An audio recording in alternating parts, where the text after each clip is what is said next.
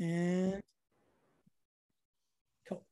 And we are live. What's up, everyone? This is the Law Mundo, and I'm back with another edition of the Laws Roundtable.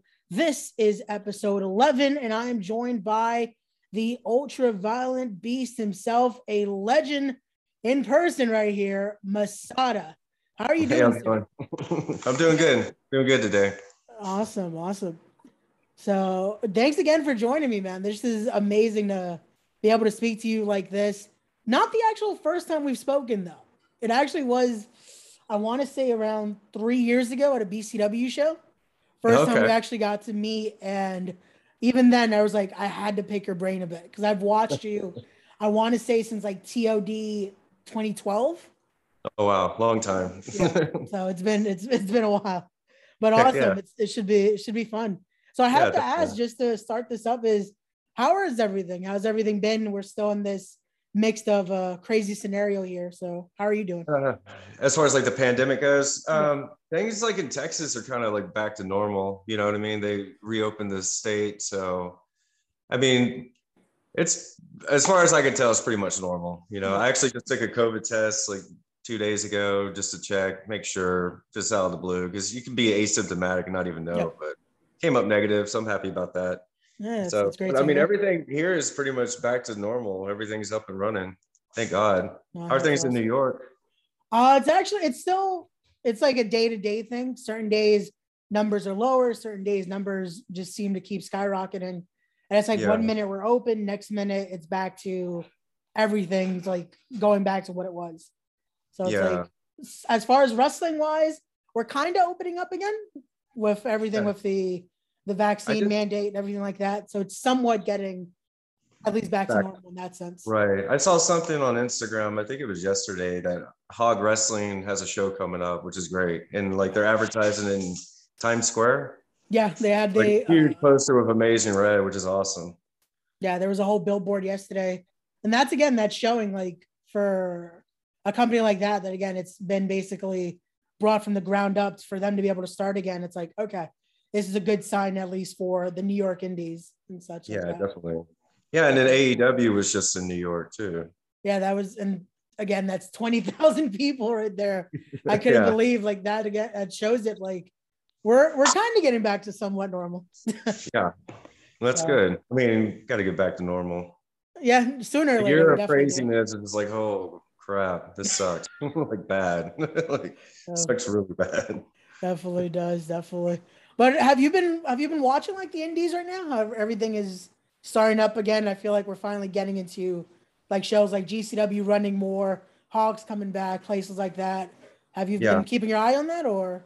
I mean, for the time, like when the pandemic first started, I didn't really watch any wrestling. You know, I just kind of focused on my business and just making weapons, funny enough. But, you know, gradually, because like I had like literally my whole year like booked out. After Hog, when I wrestled Low-Key, I had my whole schedule planned out. And then all of a sudden you hear that COVID's coming, and it's like gradually just like everything started like getting canceled. So I was like, dang it, you know. Like, that was actually, that show was the last one I actually was able to work with too. That I was at that show when you wrestled Low-Key, and it was like from there it's like, that's when it just sit in like, as this is happening. yeah, exactly. It was crazy because man, I had bookings for Detroit, Georgia, Florida, back in Philly, New York, and then Tijuana, Mexico, and then Mexico City. And then I had in the workings going to Australia. Ooh. And it's crazy because, you know, a few wrestlers I heard when COVID hit, like they actually got stuck in Australia because of the pandemic or whatnot. But yeah, it was crazy because everything just started getting like, you know, canceled here, canceled there. I was like, oh, damn it. So, you know, it sucks. No, again, at least like we said, it's a good sign of things are starting to open back up. So I can imagine there's going to be the promoters calling, hey, we want to get you here. We want to get you here. Yeah, and that's actually what's going on right now is I'm going back to Tijuana for the Crash, going back to the Crash. That's awesome. Excited about that. That'll be October 8th. And then IW Mid-South, I'm going to be back there. Was it September 30th and October 1st? It's towards the end. It's coming pretty soon. And then things, what else do I have? then XPW in Rochester, New York, and then just got confirmed for Excite in Birmingham, New York. So I'll be your neck of the woods pretty soon here. I see. I guess I'm gonna have to check out one of these shows to see see you in person again, because it's been a minute. Yeah, it has. Like, it's crazy. It's been over a year. It's like easily way over a year. Yeah, and it's crazy though how time is flying again. Like, I guess indie wrestling, it's shown that's like it can survive anything, because it's done that same boom. Because I feel like when the pandemic hit, it was at that course of like becoming like that mid 2000s indies again. Like, it was everyone's talking about independent wrestling, especially with AEW showing up. It was like everyone's focused on, okay, there's a whole other crop of talent that people aren't watching like that. Yeah, definitely. Like now we're kicking back up again. It's again, last night, Homicide and Minoru Suzuki tore the house down here in Queens. And it's like people are into it again. They're crazy about it. That's great to hear. They're going to have some busy time too. Yeah, I mean, that's the thing. I've watched a bit of AEW, and I think it's cool what they're doing. It's like they're actually taking wrestlers and then put them against guys you would not expect. Like when they brought in Nick Gage to wrestle Jericho, it's like you would never guess that or even thought that would happen in a million years. And you got a huge pop, you know what I mean? So there's definitely a fan base, you know, and it's cool that they're giving people the opportunity, you know, because a lot of people in Connecticut would be like, no, like, you know, get them out of our building, like security. You know what I mean? No, and it definitely, again, that's what I like about it. That's like, again, Gage has killed it this last year alone. I feel like between him and RSP, they've made even deathmatch wrestling again, like into a big thing. AEW put a platform like, hey, we'll do our version of it. Cause again, they can't go to the full extent either, but they still showcased amazing talent right there. Oh yeah, definitely. I agree with you 100%. No. Which, speaking of which, I was going to ask you, especially your thoughts on that, like that growth, even this last year in the pandemic, there was still a lot more interest into the deathmatch world. So your thoughts on that? Well, I mean, the thing is, it's like people, I think when you don't have anything to do and people want to get entertained, and then they start opening like their eyes and different revenues of what's going to entertain them, they'll start finding things and like, oh crap, that's crazy. A lot of people that didn't have anything to do because they're, you know, quarantined at home, search YouTube, like, and then like find out about deathmatch wrestling if they don't know. And I think Dark Side of the Ring has opened a lot of people's eyes on a lot of things as well. Especially like the new season that's coming out now. I think the next episode is about FMW. Yeah, it should be really interesting. So I think that opens a lot of eyes, you know. And when people are sitting at home, you got nothing to do, so you just watch old matches. Like, definitely. No, I feel like it's the best thing for it, because I feel like, again, it has its niche audience, but I feel like, especially if you give it a chance, there's something to find there. Like, I've been a student of the game. I enjoy all kinds of wrestling. And when I see that, I'm like, it's insane to watch, but it's like, you can't help but look at it. Like, you want to be like, that's crazy, but I can't stop watching. Yeah, for sure. I mean, I kind of wish things like with deathmatch wrestling would go back in like to like the 70s and the 80s, where it's more or less, it wasn't considered a style. It's more or less like a heated rivalry. Like, I really hate this guy, so I want to like cut his face open. Yeah. But now it's more or less like it's, you know, it's its own style. It's its own thing. No. But I kind of wish it would go back to the way it was back in the days. No, definitely. And I feel like I guess that's where some companies will be like, oh, they've made their revenue out of it, just being like every other match is a death match now. But it's like, I do enjoy that factor of when it meant more having the story behind it. Like, yeah. There's a reason for this. Like, okay, we got these two guys. They've done their singles. They've done their fights. And it's like, there's a reason for something like this to happen. That's like, okay, fight to the death in a sense.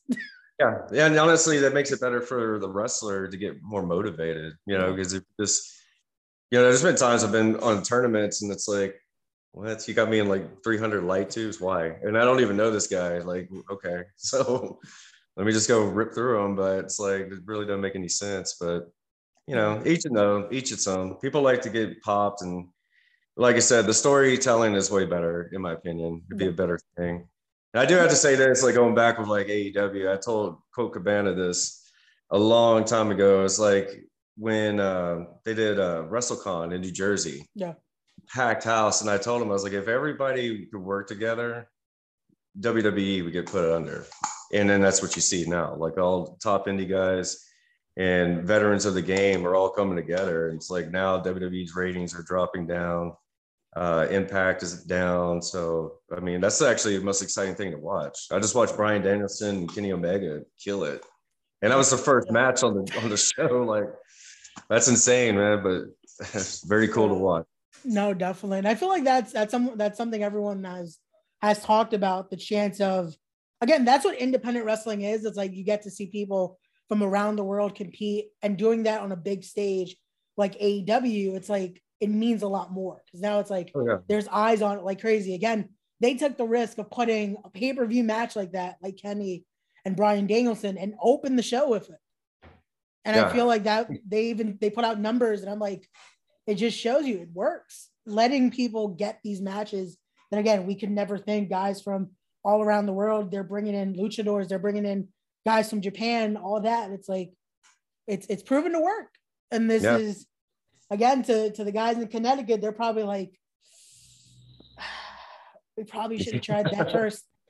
Well, and another thing too is when you watch it, it's like they're actually working with other companies. So they give, Impact, their credit. They give New Japan credit. I think AAA, like, so, I mean, that's cool. You know what I mean? You can't, WWE, in my opinion, has always tried to like wipe everybody off where they don't exist in wrestling. Yeah. And it's just the WWE universe, which, I mean, it's so far from the truth, It's kind of discrediting to other people that like busted their ass and paid their dues and, help pay the way. But, like I said, AEW is good. Everything they're doing is awesome, in my opinion. Everybody's working together. That's really good. It's always good to see that.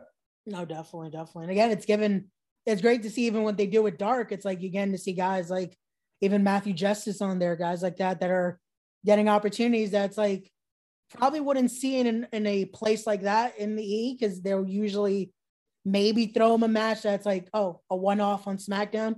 With this, it's like you're actually getting YouTube time. That's a whole other audience of millions of viewers right there. Yeah, totally. I mean, I give credit to like the Young Bucks and everybody else that's like behind the scenes of like they know the fan base, they know what people are watching, and they're not stuck back in like I went back in time where it was like death matches, but it's like they're not stuck in the 80s of like, the formula. It's the exact same thing, and it only goes so far, And then when word starts getting out how people get treated in the company, and it's not good. I don't know if you watch Chris Kanyon, Dark Side of the Ring, but the things he went through, and it's like, John Cena's trying to say like, no, he came out, after he got fired, but then it's like, why would they have him do that thing with the Undertaker? Like, why? Like, so I mean, it's not cool. Like, that's not good at all. No. And again, it sucks because it's like I feel like you're in that place when you're in that place as well. It's that catch-22. Like, I want to keep my job, but you also have to have your morals at least to know, hey, this isn't right either. So it's that you're in the middle of like, what do I do here? Yeah. Which, again, and that's the thing with like Chris Kanyon. It's like when I did my dark match, I had a dark match in Houston. Yeah. Against Jeremy Lopez, and like he gave really good advice. He was super cool, like approachable, and he made sure to take the time to critique everybody's matches. And I thought that was really cool, especially as being a veteran. It's a shame. Really is. And again, that episode, I feel like it's definitely Dark Side has opened the eyes to a lot of things for people to see that, hey, maybe unless you've heard from others, it's like you don't really hear about these things, and it makes you think a lot now. Yeah, I mean, that's like definitely, that's one of the things that's always like kept kayfabe, is just like all the stuff that goes backstage and how people get treated. And that's like the thing with me. It's like, not trying to toot my own horn, but I've always been vocal of like things. If I don't like something, I'll blast it. I've always done that, where it's like, you're not going to treat me like crap. And like, I'm here bleeding for you. So you fill your pockets, like, and then like I get something on the back end, but a lot of stuff I just won't put up with, that's just me. That's how I've always been. Some people respect it. Some people don't like that, but hey, whatever. No, definitely. I definitely do. And again, I've been lucky to be in wrestling maybe now 4 years, going on 5. And it's like, I try to respect everyone, show that due diligence, but it's like certain times you have to be like, I don't like this. Like I have to put that stomp there. Like, nah, this isn't what we signed up to do or to be a part of. That's like you said earlier. It's like, you know, you got to stick with your morals and like, you know, I mean, just your core of who you are as a person. You know, you can't let people tear you down. Definitely. That's another thing too. It's like I just saw Loki in Houston last weekend at Local Wrestling, and he has always kept like wrestling true and has stayed true to his character and has never let anybody screw him over. You know, so some people might not like it, but you know what? At the end of the day, it's like you go out and fight on the street, he's gonna kick your ass. So like you're not gonna tell. Definitely. I feel like that's why he gets the rap of like being difficult to work with. I'm just like, I've gotten to be around him a few times. He seems cool to me. He knows what he wants. Yeah, exactly. You know, if you tell him something stupid, he's gonna give you a stupid answer and like probably get a roundhouse kick to the head. You know, that's your fault for being dumb. You know, definitely. But from there, I got also to move away from wrestling for a little bit. I wanted to ask you about Exiled Artifacts, because I see that's something you definitely promote a lot on your end. Can you talk to us a little bit about that? What is that? And so the thing is, like with Exiled Artifacts, like I've actually been making crafts and like jewelry and like weapons like since I was 14, before I even got in wrestling. Oh wow. And one of the things I always wanted to do is actually have a storefront and like just make custom things from like all over the world, you know, because like traveling like Japan and like you get to see so many different crafts and different levels of like weapon making, and then different things in Europe and say New Zealand, Australia. So I always like looking at things from different cultures, and then it's like, hey, I think I can make that, you know, and then that's what I do. So if anybody messages me and they have something in mind, and I'll draw it up and like, okay, this is what I'm going to do, and I'll make it custom, handmade, you know, right here. I'm actually in my shop right now, so, and that's what I do, you know, from skulls, like all kinds of crazy stuff. Interesting. It's just something I really enjoy doing. Yeah, I definitely put the link down below to that if you guys want to check that out. I was looking at it earlier. I'm like, this is some crazy things that look amazing though. It's like even the weaponry. It's like, okay, I like the design of it. Like it's the outlook. I mean, and then some of the stuff, I mean, you've actually seen like in Ring of Honor and New Japan. Yeah. Like the trench knife that I make with a bone handle. That's actually in John Moxley's debut intro video. Oh wow. To New Japan, and then you have Ray Rowe and his tag team partner, the Gauntlet leather shoulder pieces. I made that for them. Oh wow. So, there you go, guys. Little Easter eggs, I guess. You know. Hey, that has to be great to see again. You're something that you put your love and into all that. It's like it has to be great to see in places like that. Like, yeah, definitely. Hey, that's a part of me there. Yeah, for sure. Yeah, it's awesome. Awesome. But also, I guess that also transitions into, is that love for those creating those type of weaponry and stuff like that? Is that what brought you into, I guess, the deathmatch scene? Like wanting to use that type of stuff in wrestling? No, I mean, the thing is, like when I got into wrestling, like I was a fan of wrestling when I was 5, you know, because, you know, it's crazy because like, you know, I'm in kindergarten, you know, and as soon as I get out of school, ESPN used to show everything. Yep. They used to show Old Mid-South, Global, AWA. So I got to watch it every day. It's like literally at 3 p.m. it would be pro wrestling, and it would be American kickboxing. So I always watched that. And at age 11, I got into Taekwondo and started doing martial arts. And I knew at age 5 I wanted to be a wrestler, but gradually I kind of grew out of it after, you know, I guess you could say the territories like shut down. Yep. I didn't have cable to watch WWF or WCW. I knew what they were, but I couldn't watch them. So I gradually grew out of it and started doing martial arts. And then some friends of mine actually were big wrestling fans. They still watched it. And then they told me about ECW. And I was like, well, what's that? And they're like, Extreme Championship Wrestling. And showed me Sabu and like, you know, Terry Funk, which I remember Terry from back in the day. And it's like, holy crap, you know, the wrestling barbed wire, that's insane. Because originally I was like, screw it, I'm going to go fight in a cage. I'm going to do like UFC because it's an open tournament. Yeah. But I mean, gradually things have changed. Yeah. But, you know, that kind of instilled my love back into wrestling. So, you know, from like age 14, I stopped doing martial arts and then I was just looking to find a school. And then finally I found the school in Orange, Texas. Started training when I was 17 and shortly debuted after that in 1999. So to go back into hardcore style things, like hardcore wrestling was really popular in that time period. And then I could wrestle and do lucha libre and technical wrestle. And I was doing that when I went into Ring of Honor and when I worked for NWA Wildside, the trials for WWE, Major League Wrestling, and TNA. But the thing is with me, it's like it becomes so political where you have everybody, like not just one guy, but like say like 30 to 40 people trying to get jobs in these companies overseas. And it's either 01, All Japan, Noah, or New Japan. So if everybody's trying to cut each other's throats to get to these companies, well, I'm the opposite way. And I'm going to go to Big Japan because nobody wants to go there because they don't want to get cut off. And just being like, hey, I don't care. Like, you know, I was a big fan of FMW. So FMW shut down. So Big Japan's the next option. So that's where I went. So, yeah, that's kind of like, you know, where I made my niche. You know, it's like I'd done tryouts with WWE and I was doing the indies, but I really wasn't making that much money. You know, there were some events I wasn't getting paid at all. But when I went to Japan, it's like, holy crap, it's like I got a full schedule. I have a guaranteed pay of what they're going to pay me. It's like, okay, I can make a living off of this. So I did 3 months over in Big Japan and I came back, went back to WWE for tryouts, and I didn't get a match on either one of the shows. And I was like, you know what? Yeah, I'm going back to Japan and I'm going to focus on that. You know? No, I can imagine. It's like, it's a guarantee in a sense there. Like you got something cool. Set up already. Yeah, it's cool because I mean, it's like a few years back I wrestled with Sabu, and I told him, I was like, you know, I emulated my career off of you, and the first thing he said is like, oh, I'm sorry. I was like, no, it's cool. I mean, I got to see the world, but I think the thing that kind of sucks is when you do like death matches, you get, you know, pigeonholed and like everybody just assumes that's what you do. Yeah.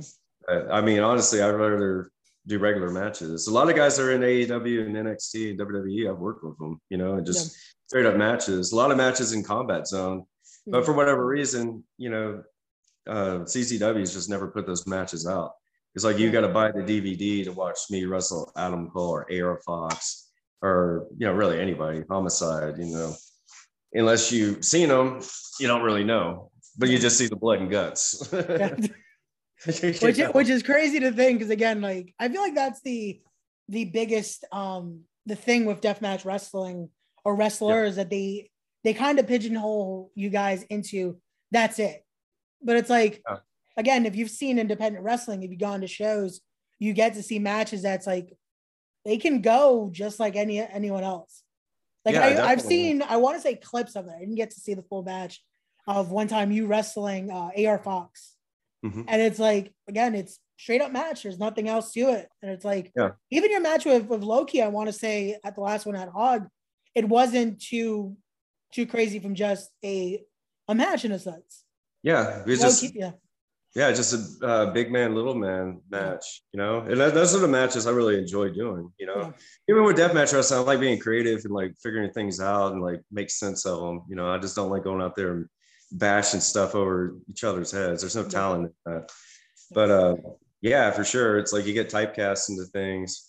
I mean, even when I wrestled like Kevin Steen and beyond, it's like it was just straight up wrestling match.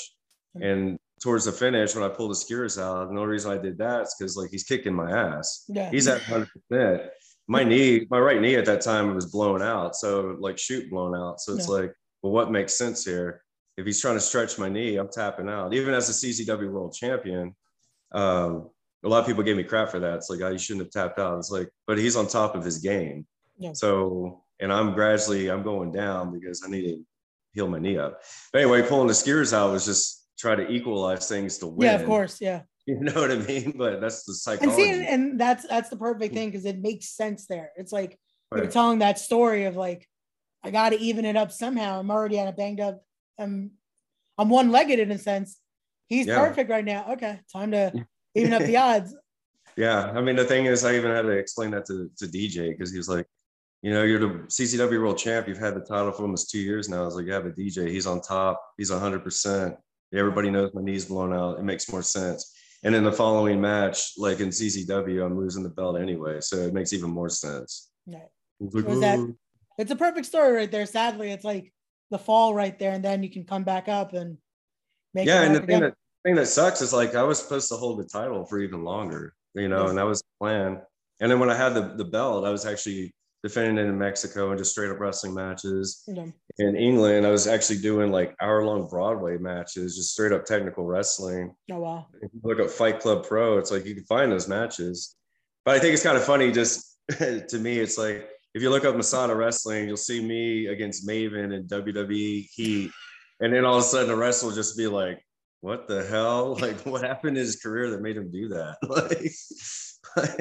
Which it's crazy though, because again, you're bringing up like you've wrestled in the UK, you're wrestling in Mexico. It's like these are some big things to just like, oh, we're passing through. Yeah, like right. how do you get that? That's like I get the Japan, it's a big Japan. It's like that's a goal right there. How do we get to the UK opportunity? How do we get to Mexico? Just well, the crazy thing is, so like what happened, like, so when I was wrestling full time in Japan, WXW had messaged me from Germany and they wanted me to come in. And at that point in time, like the economy took a hit. So they were doing less shows in Japan. I was like, man, you know, it's expensive to live out here. And if there's doing less shows and you know, I got to start going back, you know, either back to the States or go to Europe where the currency is stronger, you know. So what ended up happening is Ian Rodden had actually messaged me about coming in, try to be Mid-South King of the Deaf. So went and worked with him, and he had already worked with Felix with WXW and sent guys out there. Okay. So gradually after I did the tournament for him, I went to Germany, and I was like, I think I did 2 shows in one day and made really good money. I was like, okay, this is what I miss, you know, like this is what Japan needs to get back to. Yeah. So what ended up happening is I ended up having to fall out with like Big Japan. I ended up leaving the company like 2 times because I just didn't like how I was being treated and just the way things were going. And then I focused back on the United States, and then Freedoms with Jun Kasai and Sasaki Takashi, they really liked my work and they liked me as a person. So then they brought me back overseas into Freedoms. Okay. And then gradually I went back to Big Japan, which the funny thing is with WXW and CCW at this point in time, in between the middle, I actually started working for Combat Zone and worked for them for a while and actually got WXW, Combat Zone, and Big Japan to start working together. So I was a big player in that happening. You know, didn't get a lot of credit on that, so I got pissed off and I started speaking my mind and told DJs like, "Hey, put this out," because I've helped a lot of these guys out. Yeah. And he was taking all the credit, and then finally he did. You know. Yeah, because I was gonna say, wait, 6 months after the fact. 6 months after the right fact. Like 6 months after the fact, prick. You know, but it's whatever. But what ended up happening? So to go to the UK, it's like I actually went there as a kind of like a break time. I went there to Germany for WXW. Yeah. Did a week there, and then they had a layoff period of time, and then I filled that time period out in England for a month, and then came back to Germany for 2 weeks. Then from there, went to New Jersey, wrestled there, flew back to Texas. Was only in Texas for like 2 hours, and then flew to Japan for a month. So it's crazy. I was just telling my wife last night. It's like I was a big fan of Street Fighter 2, and it's like back in those days, like I felt like I was like the airplane. It's like it's going from like country, state to state. Like, you know, it's kind of how it was. So that's amazing right there. That's crazy. So from there, how do we get to Mexico? Because I've definitely seen you've gotten crazy with the crash and with that. How'd you get into that lucha libre? Because I heard earlier when you were talking about the style you wrestled, you could wrestle that too. How'd you become a fan of that? Well, that's the thing. It's like before I even started training to wrestle, like I always watched everything. I watched Japan wrestling, old school wrestling from the South, the Northeast, to Lucha Libre, AAA, CMLL. Like back in the day, I used to love watching CMLL. Like I really liked the product and like the match setups and what they did. But the funny thing is, like living in Texas, like you hear everything going on at the border with the cartels and like how you get treated as a foreigner there, and it's really dangerous. So for the longest time, I didn't want to work there. And then finally, Chalenga Mask, they kept messaging me. He's like, "Why don't you bring you down to Mexico City?" I was like, "Well, is it safe?" Because I hear what's going on. I got family. I was living in New Jersey at the time, but I hear from my family what's going on over there. It's like, yeah, you'll be okay. You'll be safe. I'm like, all right. So went to Chilanga. And the funny thing is, I became friends before any of this with Bestia, Okay. 666. Yeah. When I wrestled for UWF in New York, we became friends. And he was always like, yeah, you need to come to Mexico. And I was like, yeah, sure. Okay. Like, had no intentions of going. But then finally I was like, Mexico's got a market there. And it's like, it's time to go. So went and worked for Chilanga and then a few other promotions. And then gradually went into the Crash. And the Crash is awesome. And then it took a period of time where I didn't get booked for a while with them. They had given me dates and then it just kind of fell through. And then Conan, of all people, like messaged me out of the blue. He's like, hey, I want you to come in for AAA, and I got TV and whatnot.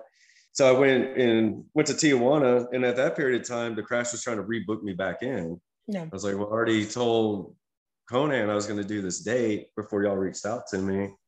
So I can't just cancel the date with him because y'all are offering me more. Just a man of my word. So I ended up doing that and took a hiatus from the Crash, but now I'm back, it's business. And funny thing is Conan's back in the Crash now. I was going to say that's kind of funny how it worked, but okay. Yeah, I mean, that's just wrestling. Wrestling's crazy. It's like people will have heat with each other and it's like, yeah, my pockets are kind of empty, want to be friends again and make money. You know what I mean? It's kind of how it goes. Definitely. And I told Bessie that too, this past time in Houston. I was like, man, no hard feelings. I don't really care because I get the business sides of everybody still. And it's like, I got a family and I got to pay my bills. That's where my mind's at. Hey, that's the biggest thing end of the day. So that's awesome though. And again, But it's gotten you some great opportunities. Yeah. And I do have to say this, the thing with Mexico is all the veteran wrestlers, like LA Park and Psychosis and oh man, there's just so many, even Conan, Damien 666, they're all great guys, and they're professional and they stay true to the business. And I think a lot of things the United States lack in that, of keeping your presence and keeping your character base protected and just staying strong, but I love wrestling in Mexico. It's awesome. It reminds me a lot of Japan where they keep traditions alive and different things. No, definitely. And I think that's why, I'm definitely a big fan in the lucha libre culture and that style, because it definitely, it's such an art form over there, and the storytelling, it's not matched. I would love for that to transition a little more over here to American wrestling, but maybe one day. Again, certain things are starting to get brought over, so maybe, hopefully. Yeah, definitely. I mean, the thing is that too, that's crazy. It's this goes international. It's if you look at Japanese veteran wrestlers, a lot of them have bad backs, bad knees. They take some hellacious bumps, and then you look at the luchadors where you watch that style of wrestling. It's these guys are flipping off fucking buildings, but they're still moving. They're still able to work. I wrestled at LA Park a few years back, and it's you wouldn't even think it, but he's in his 50s, and it's dude, you're still flying around back in the day when I watched you in WCW as a kid. Yeah. And I made him feel old, but it's hey, sorry, but I'm still in awe of that because you're awesome. You know what I mean? No, to bring it back, we spoke about earlier, even Hoovy was on AEW the other day, and it's Hoovy looks younger than he did then. Yeah, it's the guy never they don't age. Maybe that's the secret. I'm Caucasian, and it's I age like hell. You know what I mean? Maybe that's the secret. They usually say don't drink the water. That's what's keeping them young. That's why they don't want anyone to drink the water. I guess so, man. That's awesome. That's awesome. But with everything you've done, going back into, I guess, the modern day right now, is there anyone you're looking at oh, I wanna face that guy. I want to go here. What's on that list of yours? I mean, the thing is, there's a ton of guys I want to work with. At some point in time, I really like to work with Moxley because, the funny thing is, it's when I was in CZW, I was supposed to wrestle him for the title, and then he got signed. And Mox is super cool, And it's just one of those, I think, more or less a dream match for fans to see that finally happen. Definitely. There's so many years of holy crap, what are they going to do? Because Mox can work, Masada can work, and they both do death matches. So that'd be pretty intense. A guy too that I've been wanting to work with is Jeff Cobb. You know, I got to work with him a little bit in Inspire Pro in Austin, but I always wanted to do a one-on-one, but it just hasn't happened. Yeah. I think realistically it's just anybody that's like on top of their game, you know, that's who I want to be in the ring with. You know. And I'll still do death matches, but I want to more or less like focus on guys that are in the mainstream. Because I feel like in a lot of ways it's like I've worked with so many of them, so it's kind of like I want to get into the mainstream. Like I've had a little taste of it back in the early like 2000s, and now it's kind of like 23 years of wrestling, and it's kind of like I should be somewhere on that page, you know. Yeah, no doubt. And I've joked around, I've said this before in other podcasts, like, man, like 20, 30 years from now, I better be in somebody's like WWE wrestling book. Because like I've worked with a lot of these guys and I helped a lot of them out, especially overseas in Japan where they didn't speak the language, and like living there for 8 years, like I knew how to take care of things and translate over their matches to the Japanese talent. So it's cool. You know, you have guys that pay respect. You know, Tommy Yen is one of them. You know, Malachi Black. You know, he's like, if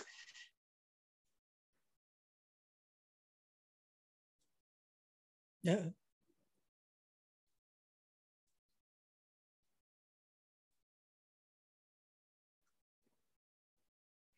There you go. So yeah, I mean, like I said, just to work with top guys, even low key, you know, get to work with him finally. It's like, it was awesome, you know, because first time I ever saw him in Ring of Honor, the first show, I was a huge fan. It's like, whoa, like he's awesome, you know. No, I could definitely see that. And again, even with Mox, that would be amazing just to see you guys work, even if it's a just straight up match. Like I feel like that would be cool to see, because I feel like even Mox's style, though he works just regular matches, it's still a fight. So I feel like you and him could definitely pull out an amazing match, and should happen anywhere. That's a dream match right there. Yeah, definitely. And that's the thing, like even in CZW, DJ was like, who do you want to work with? It was like Mox. And they're like, same thing. He agreed. He's like, yeah, I want to work with Masada. And like, you know, it didn't happen, but it's okay. You know what I mean? So you got to make your money. We're at the time now that anything can happen. Yeah, like I said, last night, a match that who would have thought could happen, Suzuki and Homicide just happened. So crazier things are starting to happen now. And I feel like that's the best thing about indie wrestling. It's like any minute that door can open again. Yeah, definitely. And I mean, the cool thing is that everybody's got their strong fan bases. They follow what everybody's doing, you know, which is that's kind of one of the things that Nick Gage, he had told me a Game Changer in Florida. He's like, I think people forgot who you are. And I was like, because of the pandemic? He's like, yeah, because you just haven't been wrestling that much. And I was like, well, I mean, all my shows got canceled. Like, what am I supposed to do, man? Like, and then like I stopped being on social media as much. You know, I started posting things like my wife and my family, and you know, focus on things that make me really happy. No, and I feel like it's I guess in that sense, it's the maybe at the moment, what have you done late? But it's like that fan base is always going to be there. Again, like when I did the intro, to a lot of us, you're a legend in this business. You've done some amazing things. Like we spoke about that tenure of just everywhere you've gone. It's like, especially in my area in the tri-state, again, everyone's gotten to see you in places like CZW and ICW and stuff like that. It's like the name Masada still resonates here.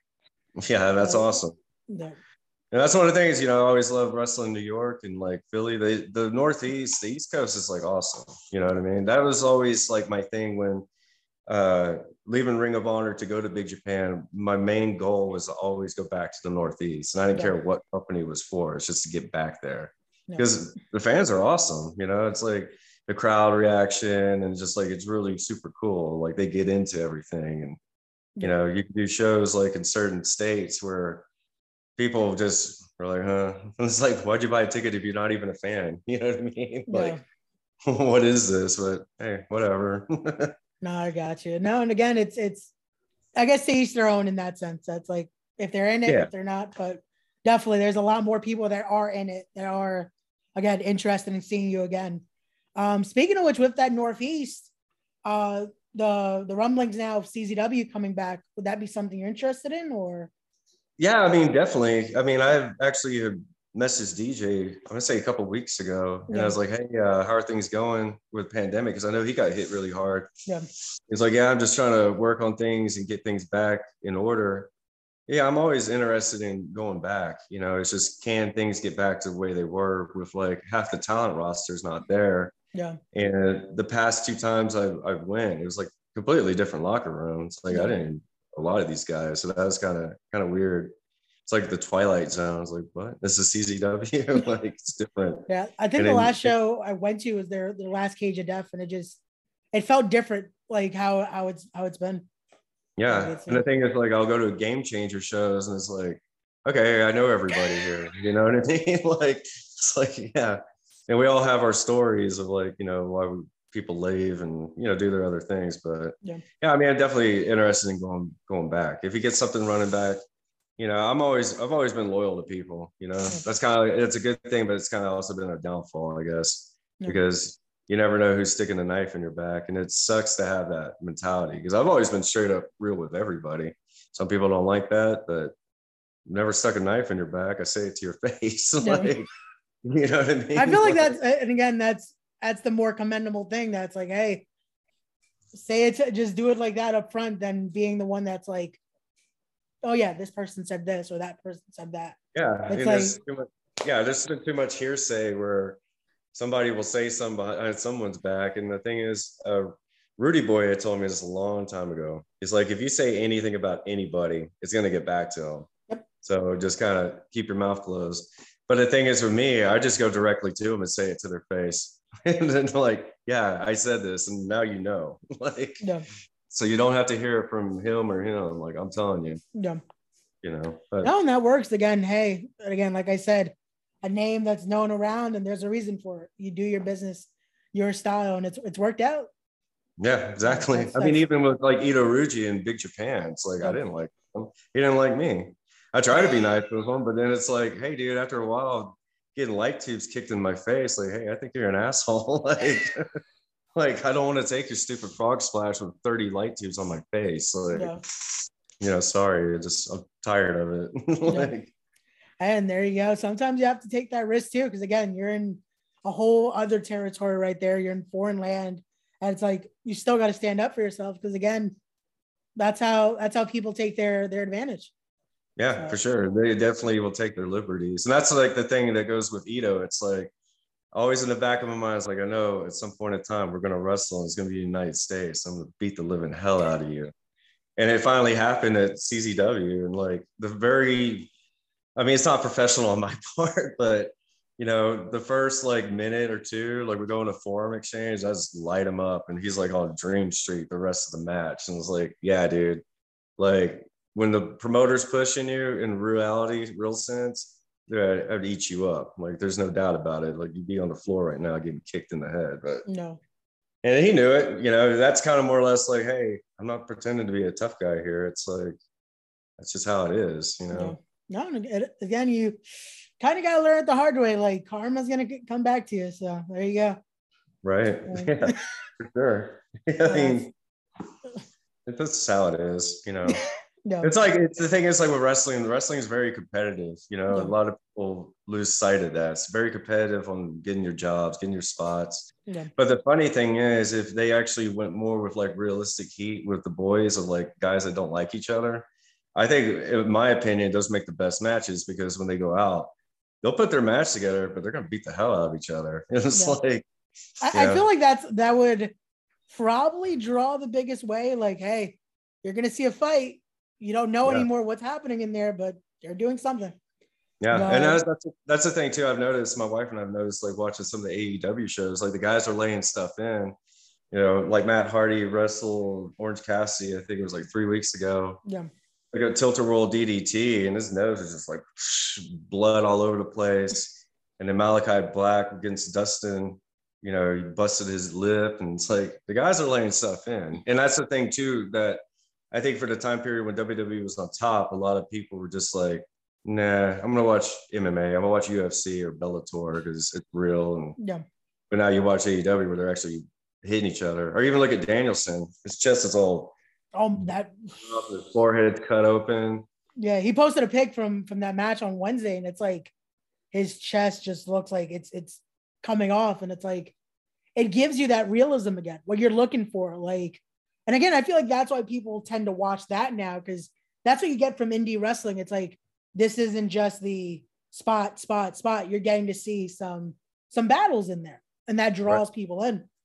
Yeah, that's what really built Ring of Honor's fan base. Yep. Because of the strong style wrestling. You guys are going out there beating the hell out of each other. Yep. And then a lot of stuff, like people are like, oh, this is new. But if you look in the history of like wrestling, it's really not new. You had Battle Arts in Japan doing that, UFO, Rings. They were doing the work shoot, Pancreas. Yep. It's been around for a long time. It's just never been put on a main show in the United States. Yeah, definitely. And I feel like they're bringing that art back. Like, again, you watch like Masada and Kobashi and them, they weren't like just tapping each other. Those were some strikes. And it's like, you're finally seeing that on American national television right there. It's like, now it's starting to get that art form again and that love for it, which me as a fan, I'm big on that. Like, even training, my biggest thing was, okay, I want to still make this look like a fight. Like, I'm big on strikes and everything like that. It's like, it's great to see that on television. It's awesome. Yeah, I think the thing is too, it's like, if you go back, like, no, we're doing a lot of time jumping here, but it's like when you go back like the territory days, like it was strong style.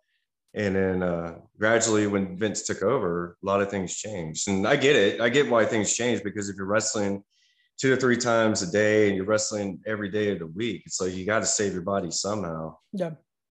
You know? No, it definitely, it has its ups and downs. I guess at one point it's like, it's to have the length, but it's also like, do you want to keep interest? So I feel like it's still that moment of like, okay, I've seen this before. We're going to get this spot, drop down, shoulder press. It's like, it's stuff that's like, well, when you're in that moment, you're like, holy shit. Like, they're just going at it. Like, I mean, that's like the thing too. It's like, if you go like old school wrestling, even like with my death matches, like I would always do where I would have the gimmick in the guy's head and like try to submit him, and then have the referee check the arm, like 1, 2, and then start firing back up, you know. And people get into that, you know. No, yeah, it has that story to it. It has that, like, that feeling, that emotion that you want. That's like, okay, I'm invested again. I'm in this. Let's keep it going. Yeah, like, if you can do that, you have the crowd right there in your hand.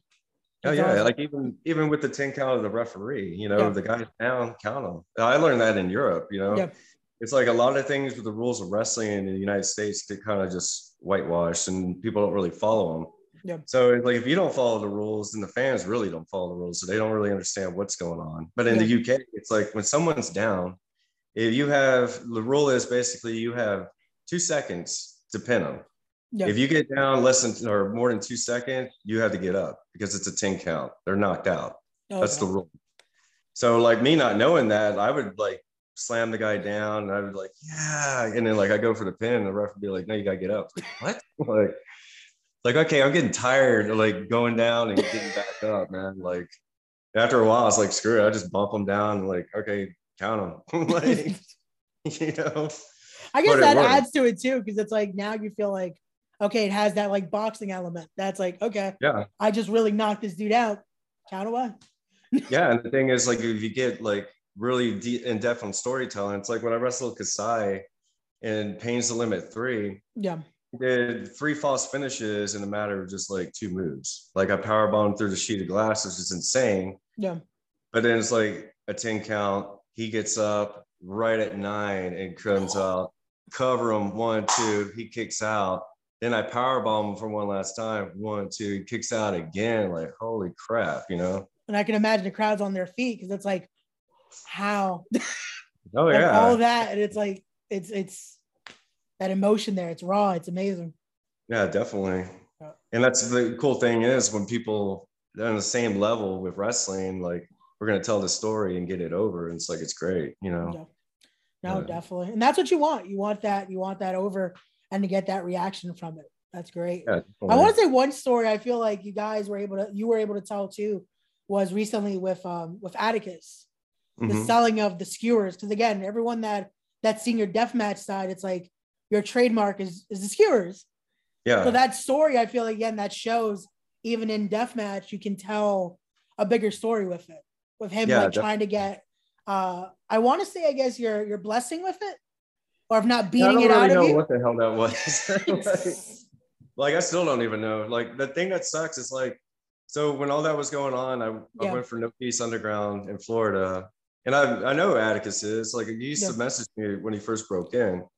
And then I just wasn't following anything on social media, what was being said or the promos. And now, after we already do the match, I've watched some of the promos like, what? Like, if I would have known that he was like, don't bring the family, man. I want the ultraviolet beast. It's like, okay, well, I would have totally came in differently then. Like, if I would have known this or watched it. But, you know, I gradually just got off social media where I wasn't paying attention to anything. Yeah. But I mean, the match was cool. Like, Atticus is like one of the guys, like, I told him before, it's like, I wouldn't mind doing a best 2 out of 3. Yeah. Of just straight up wrestling, then a strong style match, and then do a death match. Yep. Or even do something crazy where it's like a skewers on the pole match. Like, you know, it could be yours, it could be mine, you know. There's so much stuff you can do. And it's going back to this old school stuff, old school gimmicks. Yeah. But yeah, like, I mean, it was cool. I mean, working with him, it was cool. Yeah. Because you get to see somebody who's like a big fan and then like what he's doing now. It's awesome. Yeah. No, definitely. And I feel like maybe there's something left there, I guess, from your side of it that you still would like to keep it going. Yeah, for sure. Definitely. Awesome. You know, if it makes money and people are into it, it's like for sure, you know, but there's like a lot more stuff that could be done, you know. So. Definitely. I don't want to take up too much more of your time here. So I have one last thing I always bring up with everybody here is what's the end goal? Be it wrestling, be it in life. What's your end goal for all this? Well, I mean, ultimately it's be happy, you know, and like right now I'm happy. For a period of time, like in wrestling, I just wasn't happy. So I took a break from it, you know, got married, got sober, you know, sober for over a year and a half, you know, which is great. Because after a while, just dealing with people like, and just, you can't trust people. So my outlet was just drinking and then being in pain, which is really a lame excuse because I have a pretty high tolerance threshold of pain. But I think more or less for me is just dealing with people and just gradually getting off that crap, because anybody that suffers from alcoholism or drug addiction, like really should get help. And you got to really find what makes you happy, what your purpose on this earth's for. Because with me in wrestling, it's like, I said everything with like wrestling, became one of those obsessed people where it's like, oh, it's got to be this, you know, there's nothing besides wrestling for me. And then once you realize there is, and it's like, it's easy to just like, well, I don't need this crap. I don't need a drink. I don't need to numb out any kind of like pain or like any kind of mental thing of like, well, why don't these people want me? Any of that kind of stuff. So I went through a lot of that, and, you know, just gradually just getting back into what I'm doing now. But as far as like wrestling goes, like I'm happy because promoters are reaching out to me.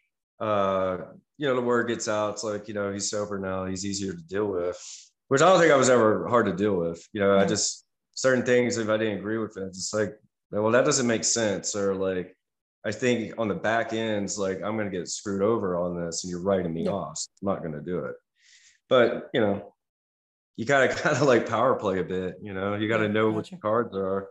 But ultimately in wrestling, it's just be the best you can be, in my opinion.